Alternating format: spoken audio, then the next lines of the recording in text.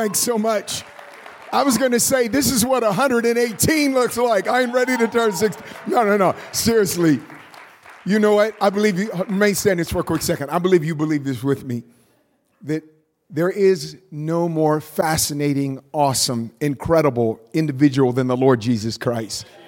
That when you meet Jesus, you sell the field, you buy the pearl a great price. You don't sit and count the cost of whatever little surrender you had to do to give your life to Jesus Christ.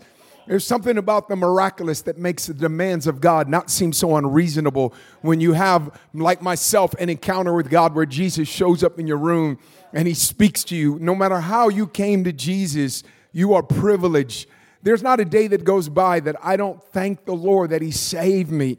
And I think sometimes, they're great at this in terms of the MCU series, What If, where they play this thing, or what if Doctor Strange, what if, instead of Captain America, you had the gal that was Captain America. And I just do this kind of worst case scenario forecasting of what if I didn't get saved. And it just makes me appreciate the fact that I am saved. So if you're appreciative of the fact that you are saved, come on, let's give the Lord a standing ovation of praise, because he is worthy. Come on, somebody. He is worthy. He is worthy. Jesus. Woo! All right, turn to someone next to you. Give them a quick high five, quick handshake, big old hug. The thing that I love about President Scott and Karen is no matter what season in life, and I knew them when they were youth pastors and got a chance to minister for them in San Jose and every spot they've ever been at. So like he said, that goes back to the 80s, man. It's not a VH1 special. That was actually a decade that took place, y'all. And I can truly say that they have handled every position they've ever been at with integrity, with humility, with phenomenal leadership. I kind of are a lightweight jealous of them in a sense that no matter what they would have done in life, they would be successful. But they said yes to the call of God, and we are all beneficiaries of the fact that they said yes to Christ. And how many of you appreciate their leadership, their life, their example? Awesome, yes. Oh, man, come on, honor. That's it. That's it. Jeff, Josh, so many of the other leaders, the leaders here, you guys are amazing. Come on. Bring them their flowers. Come on now, bring them their flowers. Yes. Awesome. You guys may be seated. I'm going to jump right in this. How many of you enjoyed my wife yesterday? She throws down. I tell people, once you hear my wife, you may not even want to hear me after that. This woman, she breathes fire. And the last night, ladies, how many of you ladies were blessed? Oh, she pulled the pin out of the hand grenade and just threw it in the midst, man. I love my wife on many, many levels. I mean, she's my lifetime boo, first of all. But in addition to that, she literally convicts me with the way she goes after Jesus. That what you see in the pulpit, she is that and more outside of the pulpit. She really, I wanted a life partner like this, as someone that I've got to keep up with in a glorious way. And so I so in love with this amazing woman. Super excited about our time. So I want to jump right in this. This term is a term that we've heard so much recently, and yet it's a term that I believe is so crucial to where we're going to go from this point on. And that term is a new normal. Now, again, the initial people that kind of came up with that term, I think they had a different scenario, a different thought process when they talked about this term new normal. Now, before I hit new normal, let me just talk about this. There are many facets of the body of Christ that are trying to get back to an old normal. How many of you would agree with me? We don't have to preach on that. That's just stupid. Come on, if I had more time, I would pick more eloquent words. There are people that want to get back. Now, getting back to normal means you don't wear masks. You don't do 6 feet social distancing. You don't have to worry about, the Delta version, Omicron version, any other version of COVID-19. Awesome. I applaud you. Yes, we would like that. But I think some people have romanticized what church was prior to March 17, 2020, and their thought of getting back is that we filled the pews, we paid the bills, we kind of look good in our North American Christianity in their own eyes. And I submit to you that God gloriously gifted us with these past 2 years. I'm not saying he sent the virus, but he can use every season. He can redeem it. Because what we call normal, heaven calls abnormal, subnormal. God wants to give us a new normal. And let me tell you what, now this is why normal is important. Your definition of normal will determine the demonstration of Christianity you aim after. Because no matter what, you're always after your normal. Whatever is your normal, you're trying to get to the normal. Let me say that again. Your definition, this is why it's so crucial. Your definition of normal would determine the demonstration of Christianity you aim after. So what God wants to do is that God wants to send an incredible move of God, outpouring, revival, raise up reformers, because that is God's definition of normal. What we think is normal, I think the early church, I think the early believers, many of them would look at it and scratch their head and wonder, were we even saved? And I'm speaking of North American Christianity. Now, I got a verse, y'all, and I want y'all to get excited about the verse. How many of you don't even know the verse, but you're excited? Okay, here, Zechariah 12:8. Now, I know enough of Scripture, and I'm sure I'm not trying to compare the deep theologians that could be in attendance here. But I know that all prophetic passages have a dual edge to the sword. There's an application that's immediate in the context in which it was given, but when God breathes on it, there's also an application, as the author of the letter to the Corinthians, Paul says, these things have written as your example. So Zechariah simply says this, and I want to lock in on this. It says that in that day, the Lord will defend the people of Jerusalem. The weakest among them will be as mighty as King David, and the royal descendants will be like God and the angel of the Lord who goes before him. Zechariah, this minor prophet, not minor because of what he wrote was powerful, but he didn't write a lot. He's basically pointing to what a normal is going to look like in the last days. Now, so many of us think of David. We're going to talk about it a little bit. But David was a giant killer. David did phenomenal. He raised up dudes that went down into snowy pits. Come on, in Minneapolis. No, I'm kidding. Went down in snowy pits and took out lions on a cold day with no weaponry. His 300 was the greatest hand-to-hand standing combat army of all time. We look at him as a prototype, right? We look at him as a high watermark, so to speak. But this passage says the prototype is going to become the stereotype. That before this thing is over, Jesus is going to come back with folks. Come on, I don't know if y'all ever did, y'all got a basketball game tonight. We used to do, schoolyard pickup games. You know what pickup games, meaning you would pick your team, right? You go, okay, I got him, okay, I got him, I got him, I got him. And then Pee-wee was left, and Pee-wee went to a team by default. Like you didn't choose Pee-wee, you had to take Pee-wee, right? According to this passage, when you do the parking lot team picking of great reformers and people that would do great exploits, David would be Pee-wee, the last dude you're going to choose. That God is saying that before this thing is over, he's going to begin to give us a normal where we're going to walk. When I think of David, right, I think of passionate worship. I think of a courageous warrior. I think of a man after God's own heart. And I believe that, Lord, my confidence is not in man. Come on, somebody. If your confidence is man, you're hashtag in the church hurt movement. Come on, somebody. But if your eyes are on the Lord, the church can't hurt you. Come on, somebody. I'm not saying that things haven't done, but my eyes are on the Lord, and so I'm not worried about the hurt, right? Okay, I didn't get as many amens, but I know you're with me, right? So this new level of normal is going to be amazing. Now, what we have to do, if we're understanding that we're going to be like David, we got to quit thinking and identifying as the hurt, the harmed, and the hopeless. Because that's not you. You can't play victim and walk in victory at the same time. See, the devil will victimize you and then turn you into a victim after that. He'll get you into victim thinking and then victimize you on top of the fact that you got that thinking. Now, switch.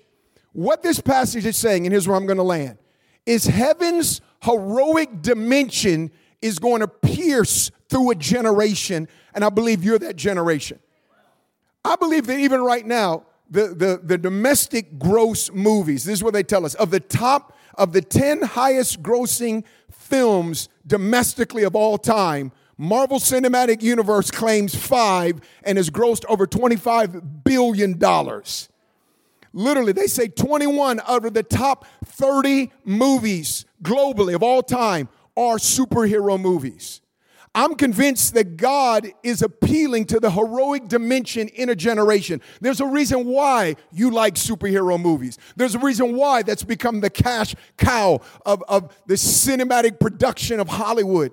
And I believe it points to a couple things. Number one, it is a subtle admission that we need saving, right? Because if you don't, okay, I got to write from Jeff. If you don't know you need saving, then you're not all up in a hero. You figure like we good. We don't need you right now, right? But the other thing is, I'm convinced that there is a DNA placed in every single one of the individuals that God has created that has a hero that is screaming out to be unleashed. But let me tell you, take it a step further. I believe that you're a hero because a hero lives in you. Okay, now, y'all are good. Awesome. Now, here's what I want to get to. There always comes a point when God is shifting into a new prototype, when God is beginning to raise the bar of what Christianity ought to look like. There's always a choice between comfort zone and risk. And what has to happen is you have to be people that choose to risk, or else you can't step in this dimension. Let me give you an example of this. Years ago, I was in Illinois, and I was doing this, like there was 1,000 teenagers, and it was in Illinois, and it was at kind of this conference. It was at this lodge. It was amazing. I was their speaker. There was another speaker. I was a nighttime speaker, how they did this thing, and they had different people speaking during the day. As we had this opening night, the power of God fell. There were healings that broke out. I loved it during worship, Jeff. During worship. Come on, somebody get a vision for that. I mean, healings. Like a girl worked out of her cast. I don't even know how that happens, right? She had to put Vaseline around. I don't know where she worked out of her cast, jumping up and down on that leg. People were just talking about healing, scoliosis of the spine, on and on and on. And right before it happened, I felt a shift. I knew that the presence of the Lord was there to heal. I talked to the guy who was the convener of the conference, and I said, hey, bro, healing's about to break out. And as soon as we heard screams and applause, everything. Power of God was so there. Preach, open up the altar call. Power of God was so strong. People came forward, and they just lay prostrate on the ground, including the speaker. I'm on the platform on my face. All of a sudden, a group of kids came up to me, kids 17, 18, 19 years of age. It was a youth and young adult conference. And they said, hey, would you pray for a friend of ours? He just ran out of the back door when the power of God came, and we feel like he's having some issues. Would you go after him? Now, if it was a one-off meeting and it was the only meeting, I would be the kind of guy. I spent 10 years in doing Alpha Campus ministry. I'd be that one guy that would go after that kid. But I knew these were successive meetings. In other words, there were multiple meetings. I'm like, give the kid some breathing space. He's good. He'll be back. And little did I know that the power of God manifesting was so strong that there was something on him that didn't want to be in that atmosphere, and he got out. So just side note, we're going to begin to see more manifestations of deliverance as Jesus draws near. The devil's been able to hide, but God is going to expose that. And so to us as believers, I just feel, number one, if you didn't get anything else out of this past COVID quarantine season, the Spirit of the Lord was saying consecration is key. You got to consecrate yourself. The Bible says consecrate yourself, for tomorrow the Lord will do wonders in your midst. That right now, deal with the secret sin. Lord, deal with me in the secret place so I don't have to be exposed in the public place. I would much rather have God deal with me and I repent of this thing and weep when no one's around than to do it when everybody's around, right? Just saying. So I didn't go after this kid. I said, hey, let's pray for him right now. I said, hey, tomorrow night, point him out to me. Next night, power of God fell. It was the night before it was healing. This night it was deliverance. And whatever it was, they got this kid to come forward. So he comes up to me and I said, hey, my name is Sean. What's your name? He said, my name is David. I thought, hey, man, awesome name. We're talking about David, right? And he says, I said, hey, you can I pray for you for something? You've got something you want to talk about? And I was kind of just putting on him, seeing where he was at. And he says, I'd like to give my life to the Lord. And he starts twitching a little bit. And he says, but they won't let me. Now, up to this point, I didn't know that the reason why he left is that he had, as my wife would say, lights are off, everybody's home, right? Y'all didn't get that. He needed deliverance. He had demonic entities, right, going on. He said, they won't let me. So I'm looking in the direction he's kind of like, they won't let me. And he kind of turns his head, which was kind of like, I don't know, part of the manifestation. But I'm looking at a group of young people, and I'm like, where are these kids at that's bullying this poor kid where he can't give his life to the Lord? Man, I'm about to thump somebody up in here. You know what I'm saying? I'm from inner city Oakland, California, y'all, if y'all didn't get that. And then I began to pick up on, like, he has a shake. Hey, that's not a crack shake. That's not the Harlem shake. I got demons on board shake. We better deal with that shake. We need to shake that off you, right? And so I said, hey, would you like to give your life to the Lord? He can set you free. And he's kind of answering, kind of not, but he kind of gives me the firm nod. I believe in deliverance. You got to get permission, right? Depending on the level of bondage, right? So I grab him by the hand because I don't want to do it with 1,999 folks watching. So there's a little door, like that door right there, that has like a little slight a crack in the door, which lets me know, okay, the door is accessible. This was a new wing that they had put in this new resort kind of lodge. So I grab him by the hand, and as I'm getting close to the door, I get right close to the door, and this kid, David, says, "We are going to kill you." Now, when he said that, there were what sounded to me like multiple voices. It didn't sound like one voice, like, "I will kill you." And he said, "We." And I'm like, "We?" And he's squeezing my hand. He's a good-sized dude. "We?" I'm like, "Bro, you got gummy worms in your pocket? Like, who are the other folks you talking about right now?" And so right now I'm at the crack of a door, and I'm like, this dude just put a death threat on my life, and I know there are demons involved in this. Do I walk in this dark room with nobody else, no other witnesses, when the devil's just said, "We're going to kill you," right? And they're pretty focused. But stop for a second. 72 hours after I gave my life to Christ, some would call it sleep paralysis. I know better. A devil came and sat on me, started trying to choke me. Well, not trying, it was choking me. Couldn't breathe, couldn't talk, couldn't move, but I could think. And the moment I thought about Jesus. The moment I thought about Jesus, my lips got loose. The moment my lips got loose, I called on the name of Jesus. Whatever it was on me flew out of my apartment, left the room. Now, why is that important? My precedent is if God could do that 72 hours after I'm born again, if there's enough anointing on a new birth in the name of Jesus to deal with the demonic, why would I not take the risk to set this dude free, walk back across the desert? And so I grab him, I go in the room, and when I go in the room, he starts doing a contorted move. I'm not trying to make fun of him. The only way I could, describe it, he looks like Curious George the monkey on crack. Okay, so he's doing the Curious George on crack. And I'm like, okay, I'm in the room. I'm going to face you rather than the other way. I slide down the wall. First I do this, looking for a light switch. And I start sliding down the wall because I can't find a light switch, right? Whoever does light switches, you put them about, for my height, probably about as high as my lower part of my chest, my sternum, and usually doing it on the right-hand side of the wall, maybe a little bit further sometimes. And so I'm sliding down the wall while he said, "We will kill you." And I'm trying to find like a light switch, and I'm kind of moving down the wall, and I'm not finding it. As I'm doing this, some young adults run in the room, and his back is to him. This kid, David, the demon's on him, back is to him. He doesn't see him. I see him. He immediately feels them and turns and says, "Get out of here. I will kill you." And guess what they did? They got out of the room and closed the door, right? Well, here was the problem. My only light was the crack in the door. When they closed the door, I'm in a dark room with a demon-possessed man. The only light they had a little skylight. And so this dude is walking towards me. "We will kill you." And so I just said, "In the name of Jesus, I break that power." And the moment I did, like he's doing this thing, he drops. But the moment I say that, I'm not exaggerating, lightning flashes across the sky. We can all see it in the midst of this skylight. And which, by the way, the Bible says, Jesus said, the only leader that can say it, "I saw Satan fall like lightning." Come on, somebody. Somebody say Jesus. When the lightning bolt hit, all of the light and power over the entire resort goes out. I'm in a dark room with a demon-possessed boy in a blackout.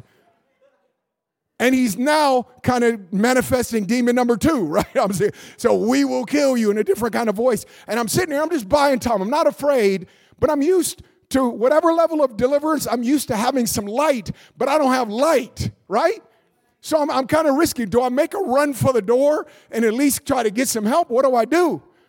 And something inside of me just reminded me, like, greater is he that's in you than he is in the world. So fast forward this, right? I begin to get some direction from the Lord as to identify specific demonic spirits on this young guy. And if you don't believe in demon possession, just read the local news web reports that are coming out. Stuff that's going on today is demonized. That's not a bad diet. Come on, somebody. It's not a bad childhood. That's not just a bad upbringing. There's a personification of evil called the devil. cast 7 devils out of this guy. This kid David is weeping in my arms, right?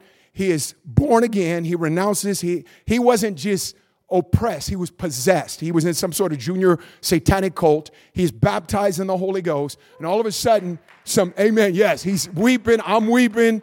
And all of a sudden, right, some pastors come in the room and they go, what are you doing in the dark? And one dude walks way over underneath the skylight about this high and flips a switch and the light goes on. 2 things. Number 1, I'm like, what kind of Home Depot Saturday reject would put a light switch 3/4 away up the wall under the skylight? Who does that? And the second thing, I'm like, Lord, what was going on there? And the Lord spoke to me, and he says, you were looking to flip the light switch, but I was looking to flip the light switch in you. If I were to succinctly place this, I think we think the battle's against light and darkness. But the truth be told, when light comes up, darkness doesn't put up much of a fight. Some point, presumably in this room, it was completely dark. Somebody came in early on cut on lights. Darkness didn't sit in the middle of the room going, we are going to stay and we're going to fight. Come on, let's huddle up. We could do this. No, the moment you cut on light, darkness flees. Follow me. So the real battle, I know metaphorically the battle's light and darkness, but when it comes to you as a believer, the real battle isn't against light and darkness. The real battle is over you finding the light switch.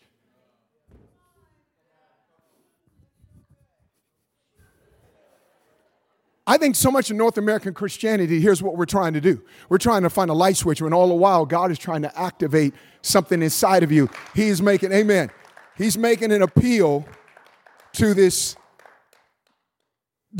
heroic thing. Now, in the development of all superheroes, I want to hit one thing and then we're going to talk about one more passage. In the development of the MCU, making of a hero, all of them have what is called, they've given a name to these 3 things, a traumatic trigger. Whether that's Uncle Ben being murdered right before your eyes, whether that's, Bruce Wayne, Thomas Wayne, and whatever Batman's mom murdered by whatever gang dude it was in front of his eyes. Everyone has a traumatic trigger. And I started thinking about what the enemy has done to this generation and maybe how it's true to how they develop the canonization of a superhero, that maybe God has exposed a generation to a traumatic trigger. Because what they say happens is after that, it's a realization somehow that you're the chosen, that there's something special on you to be an answer to the trauma you've gone through. You become stronger. You get through. This is exactly what President Scott mentioned, the traumatic trigger.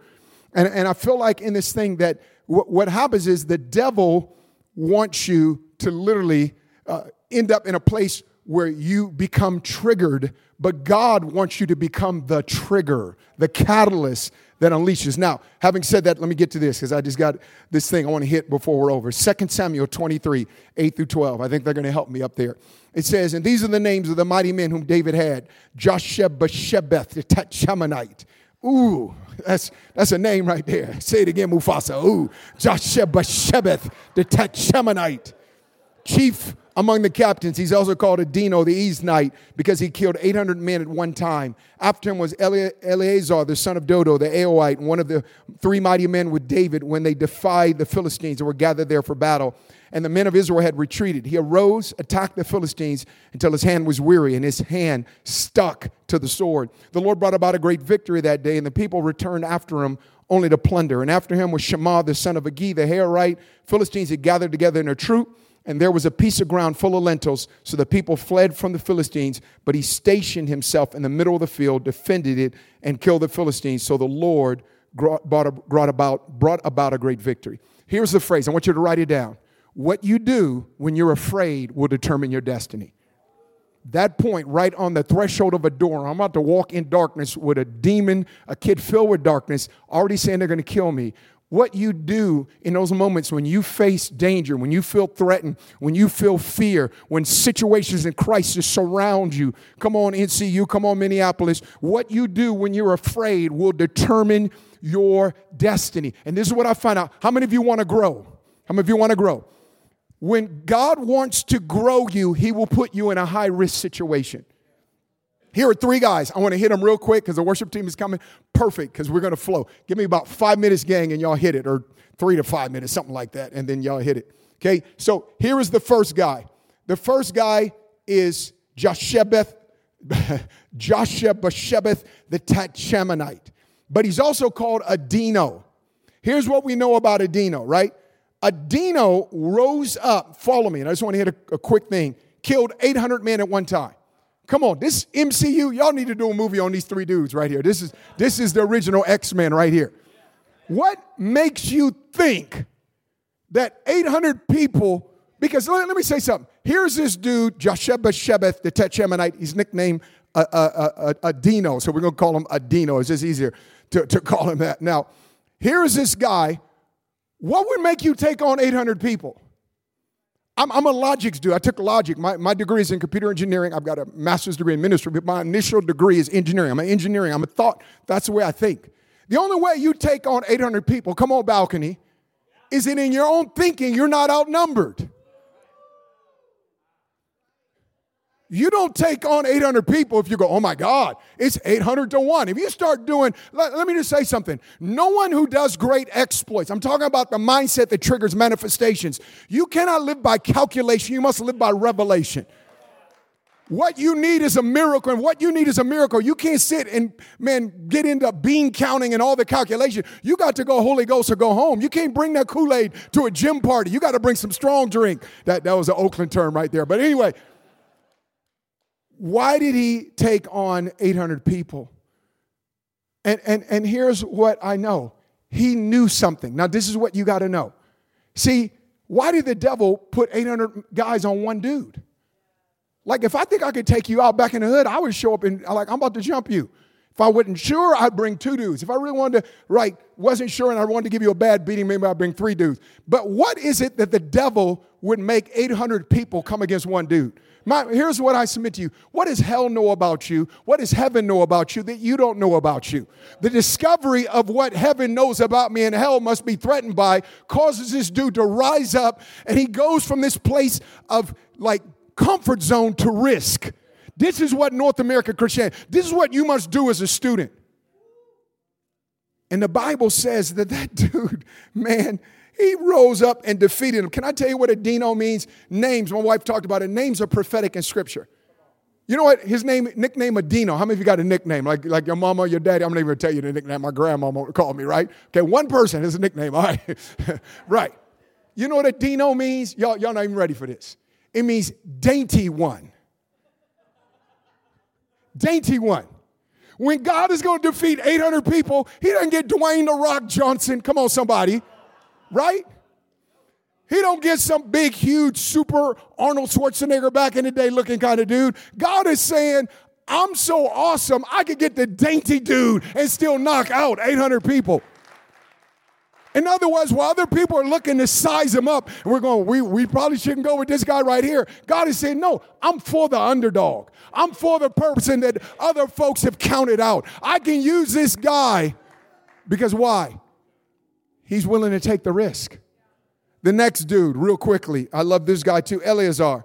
This dude, the Bible says, defied the Philistines. So he didn't wait for the terrorists to gang up on him. He saw a troop of them gathering together, and like William Wallace in Braveheart, in the movie, what are you going to do today? We're going to go pick a fight. This dude went and picked a fight with trained assassins. The dude had one sword.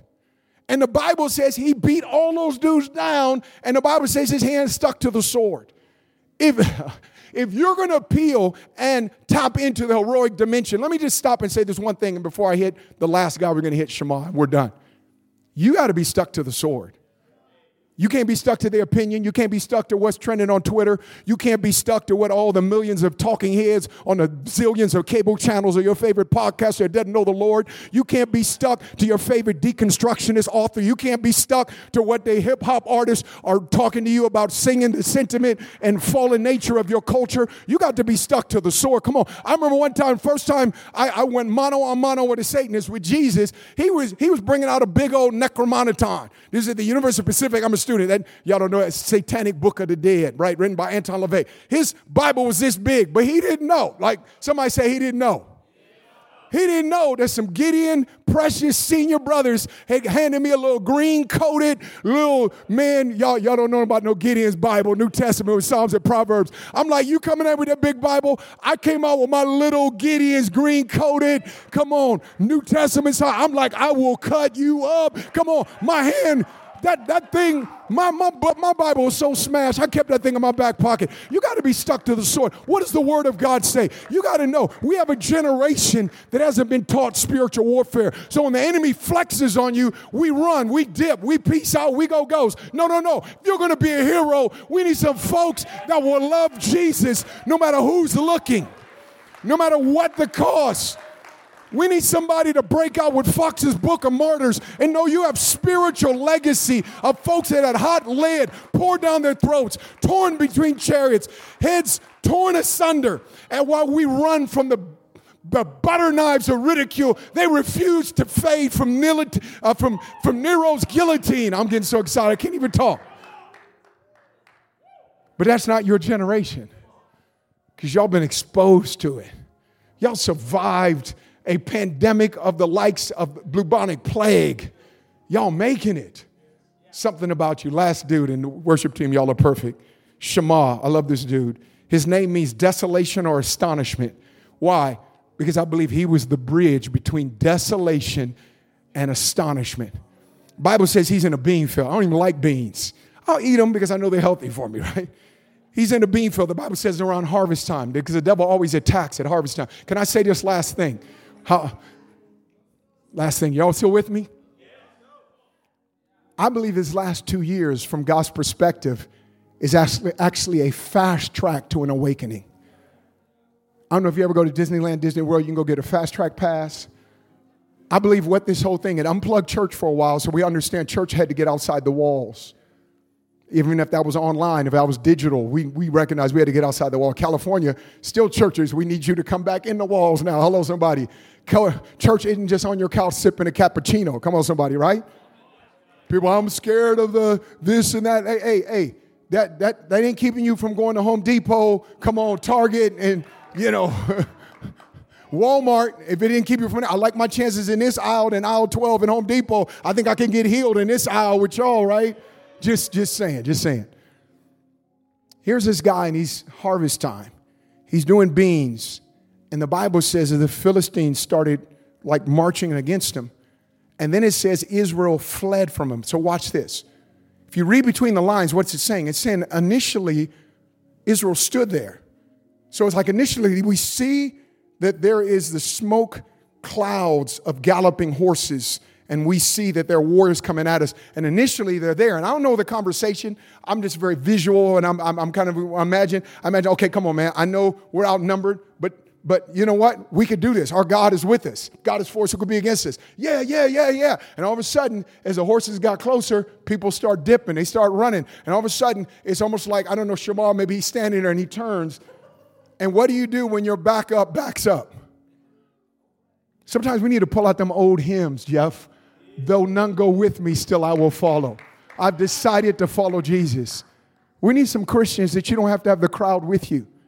You may not have your crew, your clique, your club hanging and riding with you. We still need you to make the right decisions when no one else is around you and you don't have a rah-rah and people that'll back you. Here is a guy, and this is the most heroic thing, is his ability to stand by himself. I know what I'm saying may not be PC. It may not be as the world would call tolerant or whatever, but I'm going to stand on the word of God. I'm going to tell you, Jesus loves you. He loves you enough that he can free you from that. He can set you free. I'm not going to just Christianize everything and kind of make it like, hey, there is no, outcome or result from however way you live your life. It's all good. It all wash out in the end. Everybody's going to go to heaven. No, that's a lie. Jesus was very clear about it. The writers of the gospel is very clear. Church, world, and history has been very clear about that. Why would Jesus die on a cross if sin wasn't as potent as it is? If it wasn't as offensive to a holy God as it is? And we casually think it's okay in the name of grace to be smoking stogies, drinking hard drink, hitting up bars after our worship sets. No, God is cleaning this stuff up. He's cleaning it up in the pulpit. He's going to clean it up in the pew. If judgment begins, it's going to begin in the house of God. Come on, somebody. I know you're clapping because you believe it. Here's a guy. I'm going to stand by myself. Sometimes you got to stand by yourself. If I had more time, I'd tell you stories, but let me conclude this. As they get closer to him, he has his choice. He sees all of Israel retreat from him. He sees the enemy coming closer. And there's this position where the Bible says this phrase, but Shammah stationed himself in the battlefield. I believe at a certain point, he turns and he gets one foot planted. He gets the other foot planted. We're not even told the dude got a weapon. The dude got a rake in his hand. Come on, somebody. You're about to take on ISIS with a rake, right? Dude got a rake, a little hoe, you know what I'm saying? Like whatever you got, like, and he stands there and like logic would say it's just bean field, but no. His thing is, but it's my bean field. This is my family. This is my city. This is my nation. There comes a point when you take ownership over geography that something courageous and something eternal is able to channel its way through you. And I know that's different language for folks. The power of God is ready to break out of folks that would take ownership of the land around them. And all of a sudden, man, what you get is you get an Evan Roberts in the Great Welsh Revival because he took ownership as a teenager. In his young 20s, he led a band of 7 folks. I think 6 of them were women, and the other one was his buddy. And they saw a revival sweep a nation. Today, they said one of the farthest ramifications of any revival in the history was the Great Welsh Revival. It even leaped over and impacted Frank Bartleman as he was in constant correspondence with Evan Roberts. And he was the intercessor and kind of connected with W.J. Seymour with the Azusa Street revival. We're not told how he did it. We're just told at the end of the day, everyone that came to take his territory was defeated. And all of a sudden, Shammah is standing there. And I thought about this. He stationed himself in the middle of it because why? Heroes are willing to go after something that other people won't. And that's the call on your generation. God is looking for you to be that hero. It's not Iron Man, some smooth exec, in a suit. It's not, King T'Challa. It's not like whatever, Wonder Woman, whoever's out there. What we need is some people that will rise up in Jesus' name. Would you bow your heads? Father, in the name of Jesus, Lord, I thank you, God, the realization that I'm a hero because a hero lives in me. That, Lord, you put me in a high-risk situation when you want to unleash the miraculous. That miracles never come in comfort zones. They come in a battle zone because that's when you need a miracle. And Lord, our nation has become one proverbial battle zone. And that, God, we're exactly in a miracle zone. Father, I pray, first time in my life, and I believe it's so important, that I see a hunger amongst God's people. The church is coming back to churches all over. The people that are coming back more hungry. I've never had more overtime services and the power of God. The people of God are coming back hungry, and I've never seen the word out there as desperate. In his history, revivals typically break out after seasons of disruption. The greater the disruption, the greater the revival. You've never had a disruption like this. But let me tell you something else. We've never had an intersection of hunger in the house and desperation outside the house, which lets me know we can have revival and awakening at the same time. The call is upon you. The call is upon you. Is that, are you going to allow the anxiety, the fear, the public sentiment of whatever's popular, whatever's trending to influence you? Are you going to stay stuck to the sword? Are you going to defy the Philistine? The spirit of the Philistine, some would say it's like the spirit of the world today. Are you going to defy that spirit that says to you as a believer, stand down? That thing that says, hey, you will adopt what you believe or adapt to what it is that adopt what we're telling you, but adapt what you believe to what is consistent, because there is a religion of America and it's not Christianity. You got to make a decision, and your heroic stance takes place right there when you're going to be a person of truth and not a compromise. I can't save them if I'm like, here's the best way of saying it is like the first thing God had to do is he had to deliver the deliverers before they could deliver a nation. You read the book of Judges. They had Gideon. You had to deliver the deliverers. And God is in a season of delivering the deliverers. And that's what this message is about. If you're here right now, you say, Sean, as a worship team, you guys get ready now. I believe that there's going to be an incredible time of ministry, but I would be remiss if I didn't begin here. How many of you are saying, and again, I know you're here, you're believers, you're followers of God. I'm not giving a come to Jesus typical salvation prayer, but I am given a come to Jesus moment. I've had many times of a come to Jesus moment, and I believe what has kept me from backsliding is I have a consistent come to Jesus. I consistently, some would say, God, what I'm doing is I'm upgrading my commitment and belief and consecration. I like to say it's almost like a reconsecration moment where I go, God, I'm yours. God, I don't want this stuff in my life. And I know my wife dealt with the sin aspect. I want to deal with the will aspect. The will of who are you really living to please? Who are you more afraid of? Because the fear of man, your fears determine your God, because you're going to listen to your fears. And if you have a fear of leaving the comfort zone, you have a fear of standing apart from what the crowd is saying, then they're calling the shots in your life and not the Messiah. But if you're here right now and say, Sean, because all revivals begin with a spirit of abandonment. What I mean by abandonment here is you're abandoned to the purposes of God. God, you're everything. I'm not trying to sit here and rationalize my way back into a compromise and a sin. And I'm telling you what, in this past season, so many people went back to old bondages because they were online for everything. And God is saying, no, it's time to break loose and break free. He's delivering the deliverers. If you're here right now and you say, Sean, I want to respond to this thing of being abandoned for God, of giving him my all afresh. I've done it typically because I've seen the love of God, but I'll be honest with you, I've also done it because I've seen the ire, I-R-E, of the devil released. And when you have the devil killing a high school kid in your city, that lets me know I cannot be nonchalant. I cannot be status quo in my Christianity. If the devil would do that in my city, it is on right now. If you're saying I need to abandon myself, I want to be abandoned literally in a whole new dimension. And I mean it. Don't just stand a stand. Like you, this is something, it's got to be authentic. And that's what I love about your generation. You're all about authenticity. Number one characteristic you're looking for in leaders, they did a recent poll amongst your generation, Gen Z, is authenticity. Amen. Absolutely with you. You get it, whereas some other generations didn't get it. If you're authentically saying, I need to abandon myself, or I want to abandon myself, I want to go to a new level of intimacy with God, of obedience, if that's you, just stand up wherever you're at. Just stand up right where you're at. If that's your yes, you got to walk it out, but this is the beginning right now. I just want us just to sing a worship song. If you do want to come to the altar, come to the altar. I'm going to ask my wife to come up. I know you guys have a little prayer and fasting. President Scott said we got a minute. So if you got to go, I get it, you got to go. But we're going to flow a little bit. I believe there's some healing in the room. But obviously, any particular time you got to leave, you're obviously dismissed. I get it. You know your schedule. No one else knows. But right now, let's just take a minute if you can and just tuck in, dive in, press in to the more of God. Just as they begin to sing. If you want to hit the altar, hit the altar. If you want to stand and lift your hands, your posture of physically is not important as your posture in terms of your heart.